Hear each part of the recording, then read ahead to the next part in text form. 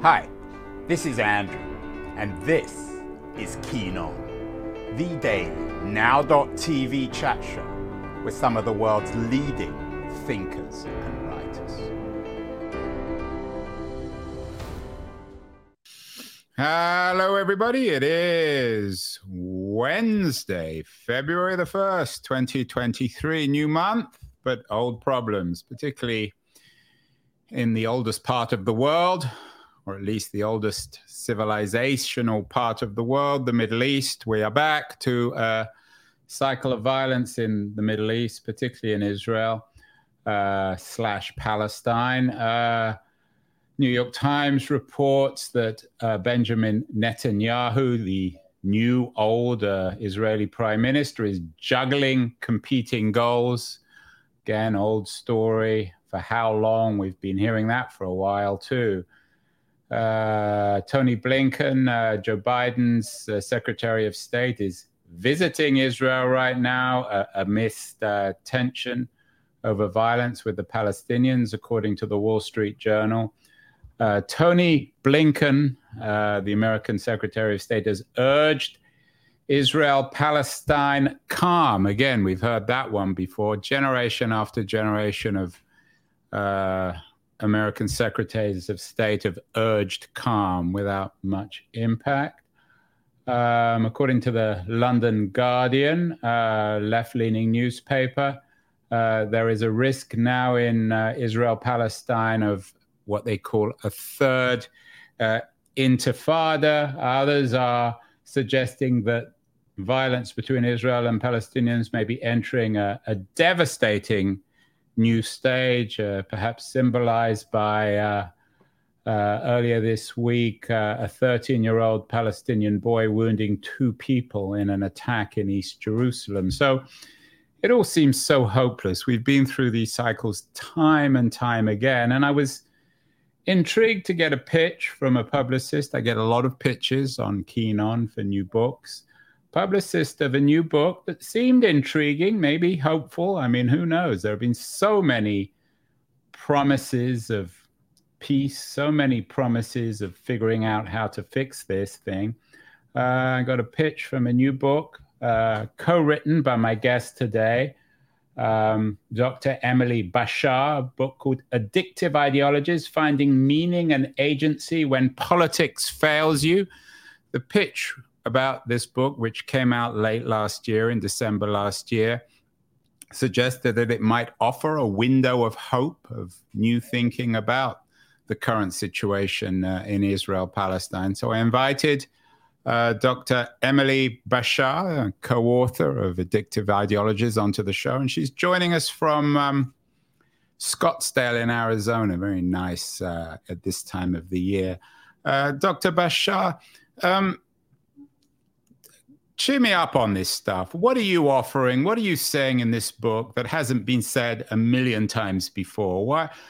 How is your book offering some hope for this dismal situation in Israel-Palestine? Well, thank you so much for having me on your show. My co-author and life partner, Paul Johnson, and I are really excited to talk about hope and talk about optimism and how to promote self-agency and not giving your power away and not allowing politicians to tell you how to think or feel or how to vote, or not allowing political parties or even media, for that matter, to control what you think. And the news and the media really, even in America, you don't even have to go to the Middle East to feel so much in despair and in terror of our fate in this world and even of humanity in general. You can even look at what's happening in the US. And there can be a lot to feel very pessimistic and skeptic about. But what Paul and I are saying are, let's stop complaining about what everyone else is not doing, and let's look at ourselves. And all you have really to control is yourself. And if each and every one of us took accountability and responsibility for our world and our lives and what is happening within our communities, and affected change positively and limited how much we were impacted or influenced by those who want to control our mind, that one by one, we would be living in a better world and a better society. I have to admit, Dr. Bashah, I'm not really convinced with what you're saying. It seems terribly vague. Is this the sort of thing you would tell this 13-year-old Palestinian boy who goes around shooting at Israelis, clearly beyond reason, beyond hope, that he should call for agency? Are you suggesting in this Palestine-Israel conflict that the two sides are in the same situation? Well, I disagree with you. I don't think that a 13-year-old is beyond reason or beyond hope. And I do plenty of forensic evaluations, clinical assessments with people who are accused of terrorism. And I do a deep dive analysis into. Sorry to interrupt. You say you do evaluations of people accused of terrorism? Correct. Yes. Could you give me some examples? Yeah. So these are people facing criminal charges, not unlike that 13-year-old in Jerusalem. And the question is, what is the motivation and the driving factor that would cause a 13-year-old to feel that their only choice is to go and shoot people of an opposing party? And, some people would say, well, he's brainwashed and he's been radicalized. And while that very much likely might be true, I would also want to look at historical and intergenerational trauma. What is this person being told? How much power and control do they feel that they have to affect in their lives? What could possibly be some other outlets? There are plenty of factors that go into looking at risk factors for somebody to be indoctrinated and radicalized, and that's isolation, that they don't feel that they have a sense of power and control, and they feel like their options are really limited, and they feel like this is maybe all that they have left or can do. Are you suggesting, and particularly when it comes to the situation, the dilemma of the Palestinians, Israel, are you suggesting that their behavior, that even ideology itself is somehow irrational, that it's a form of psychosis? I would say it's irrational. I'd be cautious in calling it psychosis. I'm very conservative when it comes to using words like delirium or dissociation or psychosis. Or madness. Or madness, because those are real psychological constructs, and I don't use those terms loosely. And so I would describe that it is a form of addiction, and there are neurological... What ideologies are a form of addiction, or suffering is a form of addiction? Yes. So ideologies are a form of addiction. And what happens in the brain, and there's plenty of neurological studies to show this, is people are running on the reptilian brain. They're operated by their fight or flight or freeze response, which is also termed the amygdala hijack. And they're not operating their neofrontal cortex, which is used for higher order thinking, rational thought. It's a form of really impulse control, behavioral inhibition, and impulse, being able to self-regulate one's emotional responses. So all of these things are so important if the brain is in hyperdrive in this fight, flight, freeze response. There's actually you're taking history and the world out of all this. I mean, there are situations, perhaps for the Palestinians living in Israel, not their word for that, or people living under European colonial rule, where anger, resentment, perhaps even violence can be justified. Is that right? Or would you dismiss this? Would you tell, for example, people living in the Congo under Belgium colonial rule that they should have agency, and that their ideology, their hostility to colonialism, is a form of addiction. So there's a couple things I would say to this, is looking at dissecting of the human condition. Each and every one of us has the propensity for good and evil. We do see that historically, we do see that cross-culturally, and we see that in modern times. I don't know what that means. We each have the propensity for good and evil. That's an odd thing to say. What do you mean by that? I'd love to. I mean, we all have the propensity to, I don't know, murder tens of millions of people. Correct. Or alternatively, foster hope and optimism and change and growth and leadership and success. So all of those things are possibilities. I don't believe that. But they're not really. I mean, give me some examples of that. It's very vague. It's not convincing. I'd love to give you an example. So my family is Jewish Iraqi, and I was born in Canada, but my parents and my family members suffered extreme hardship and trauma and tragedy during the rise of Saddam Hussein. Actually, just last Friday was Holocaust Remembrance Day, and for us was also a remembrance and memorialization of the hangings of Jews who were falsely accused for being spies for Israel, two of whom were 17 years old. This was a political propaganda ploy by Saddam Hussein and the Ba'ath Party in order to incite violence against the Jews. And this is a way of dehumanizing outgroup members, to be able to incite violence, because what he was doing was taking an opportunity of fear and change and reform and building anger and resentment. And he needed an outgroup in order to do that.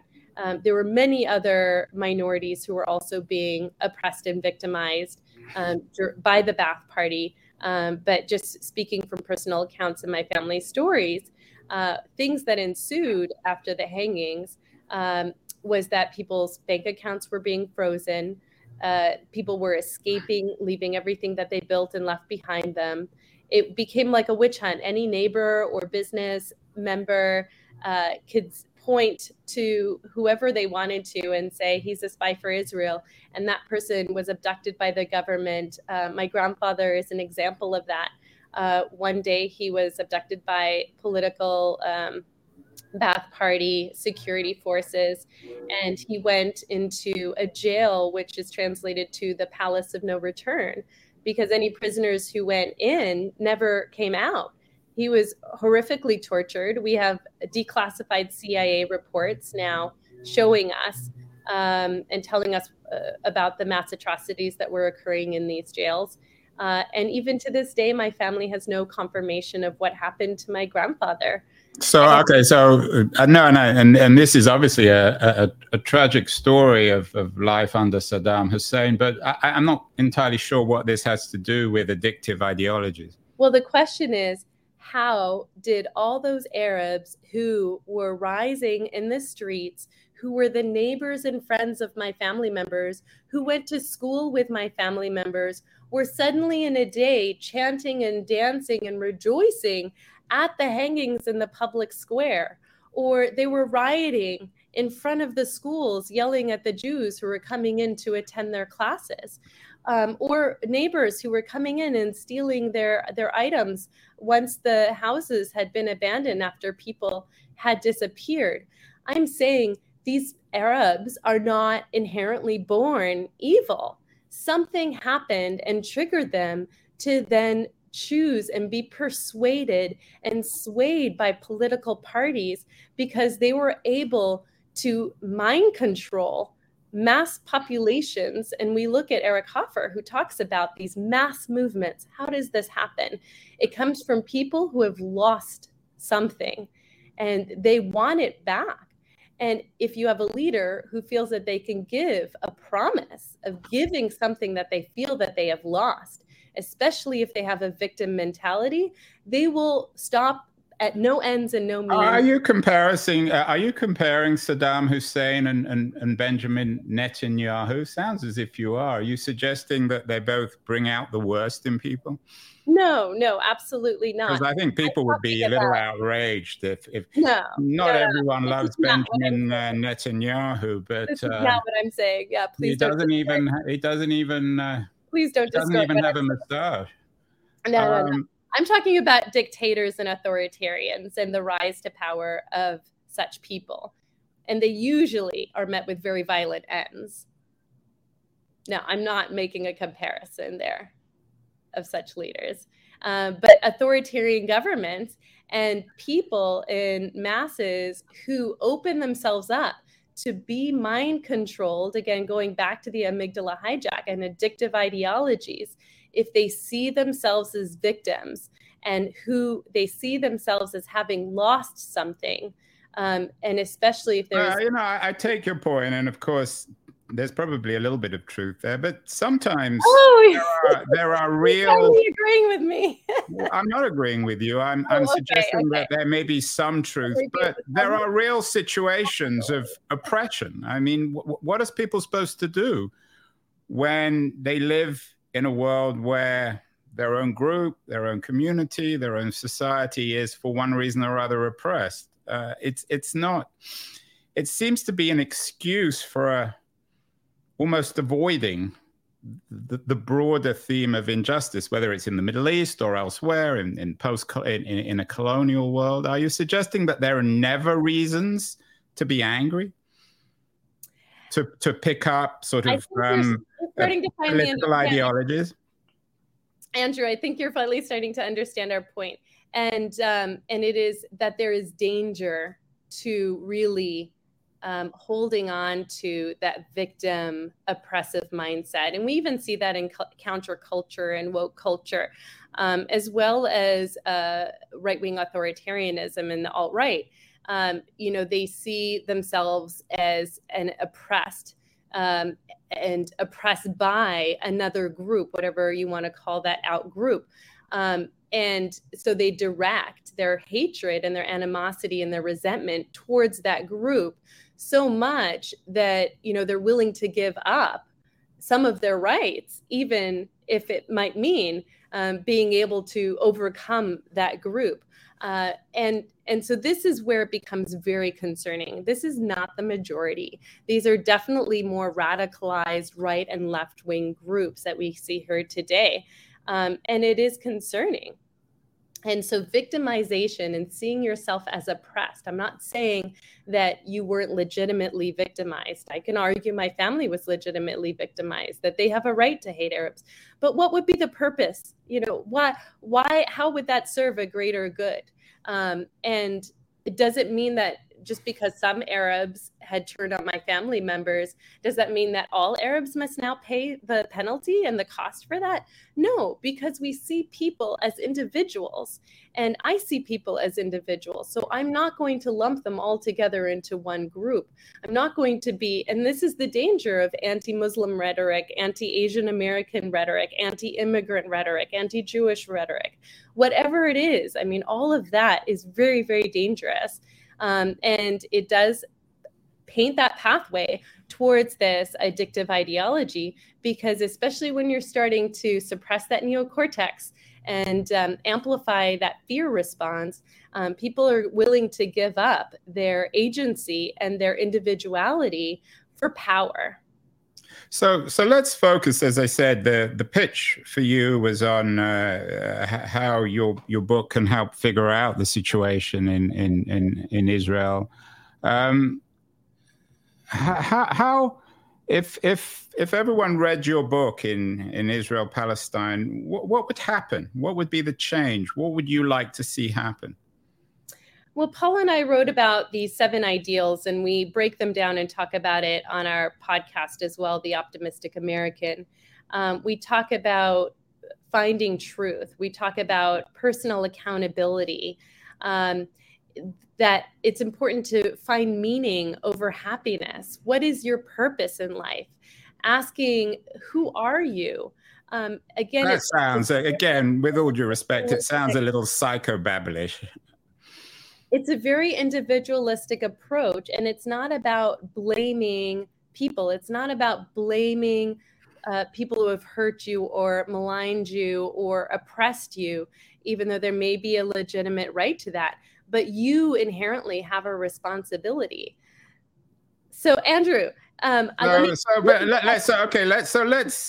use the example of an angry adolescent living on the Gaza Strip, seeming without a great deal of hope.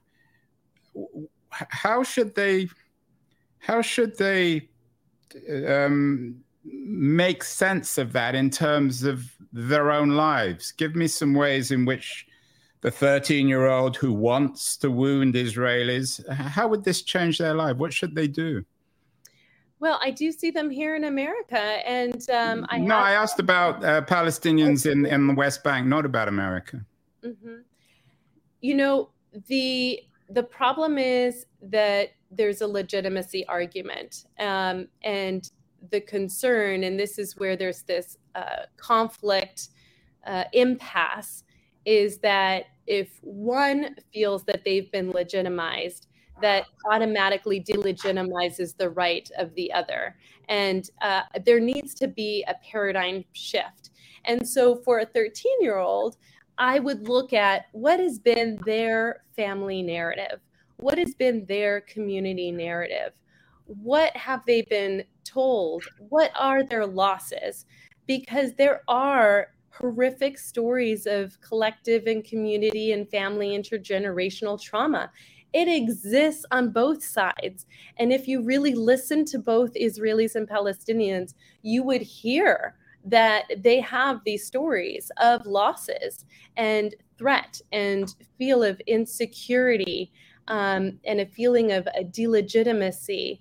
And if I was working with him, I would want to find what options and choices do you see that you have to affect change in your personal life, in your family's life?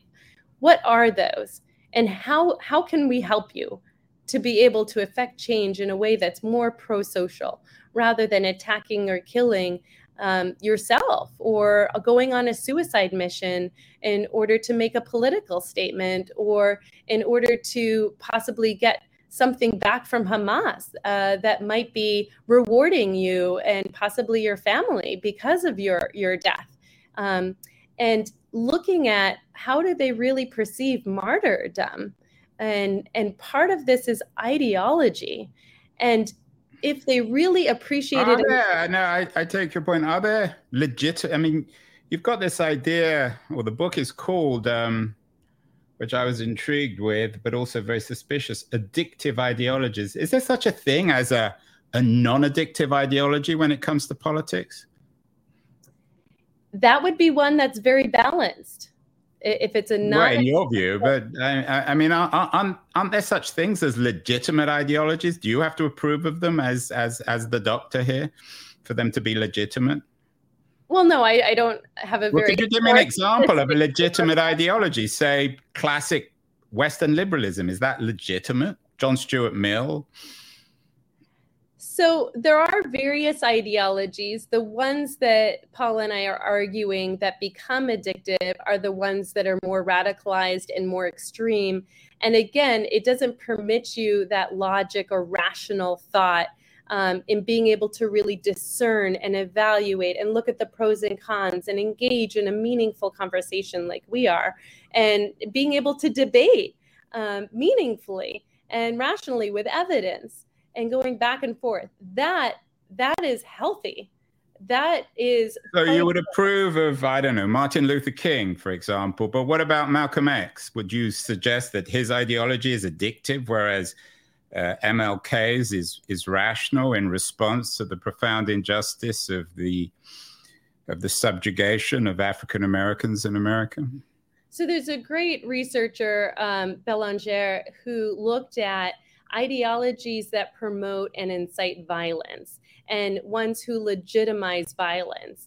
And I think this should be a very important differentiating factor. If an ideology is in support of violence or killing or silencing, just like woke culture and council culture is doing, silencing their opposition, who they see as the oppressor, that is removing the right and legitimacy of somebody to be engaging in a rational, intellectual dialogue and be able to debate and be able to have a verbal conflict and to be able to find some kind of resolution.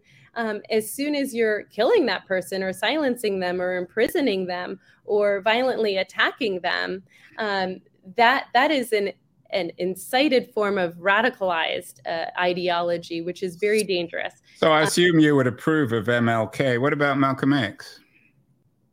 Again, I would look at what is, I'm not just going to say, oh, I approve this person or I disapprove of this person. I'm going to actually look at what part of what they're saying are you asking my opinion on? I'm not going to support if somebody's propaganda and belief systems are about legitimizing violence towards out-group members, or even identifying a group on the basis of their race or their religion or their culture, or what they may have that you might not. Or there could be. Sometimes it seems as if violence is unavoidable and inevitable. Israel was founded on the violence of the Stern Gang. The Palestinian movement was founded on the violence of the PLO that later tried to make some degree of peace with Israel.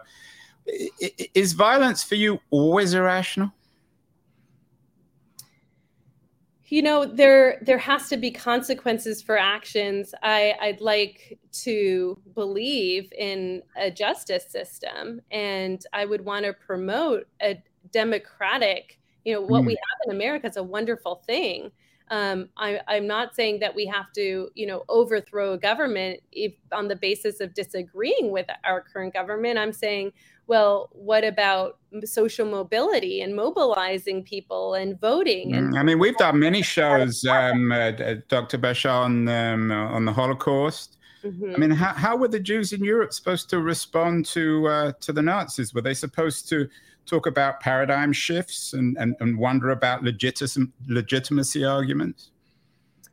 Viktor Frankl is a perfect person to go to if you're talking about a Holocaust survivor who has just such insurmountable wisdom and resilience. And I would look to strength, because, safetyism versus strength is something that's very important. And I think something, again, that is relevant and prevalent in what's happening in the Middle East, but also what's happening. You didn't respond to it where you say Viktor Frankl. What were the Jews of Warsaw supposed to do? Fight back, right? Well, there are many stories of heroes, child heroes. There were resistance movements of people who lived in the forest during the winters. Right, but my point is, how do you distinguish between, say, and I'm not necessarily making this argument, but some people might, that there isn't a lot of difference between fighting back against the Nazis or fighting back against the Israelis? I want to believe in a justice system that works. It may not be perfect, but that's one that I'm going to promote. Because if I believe in an eye for an eye and a tooth for a tooth and have a vengeful God that I believe to or I pray to, what kind of promise does that give for humanity? Again, the good and evil exist in all of us. Viktor Frankl could have turned into a killing machine, but he chose to live. He chose to survive in order to publish his book, and he survived such horrific circumstances. There are so many countless stories of resilience and strength, and they gave up their safety. And there are so many people who give up their safety in order for strength, that's not something that they're seeking or they're willing to die for or fight for. But there is a tremendous power in having that meaning and purpose to survive. And so in America, I have many freedoms in here that had I been born in Iraq, I wouldn't have had. I have the opportunity to be a psychologist. I have the opportunity to have a doctorate, to own property, to have a private practice. These are all things I couldn't afford. To be able to be on your show, this is a freedom that I get to exercise my opinion as a woman. These are all wonderful things that we have to fight to preserve, because it can be taken away. And so I have the opportunity. I would say, I want to fight to defend democracy. I want to fight to defend a justice system that works, that isn't going to hang innocent Jews just for the sake of propaganda.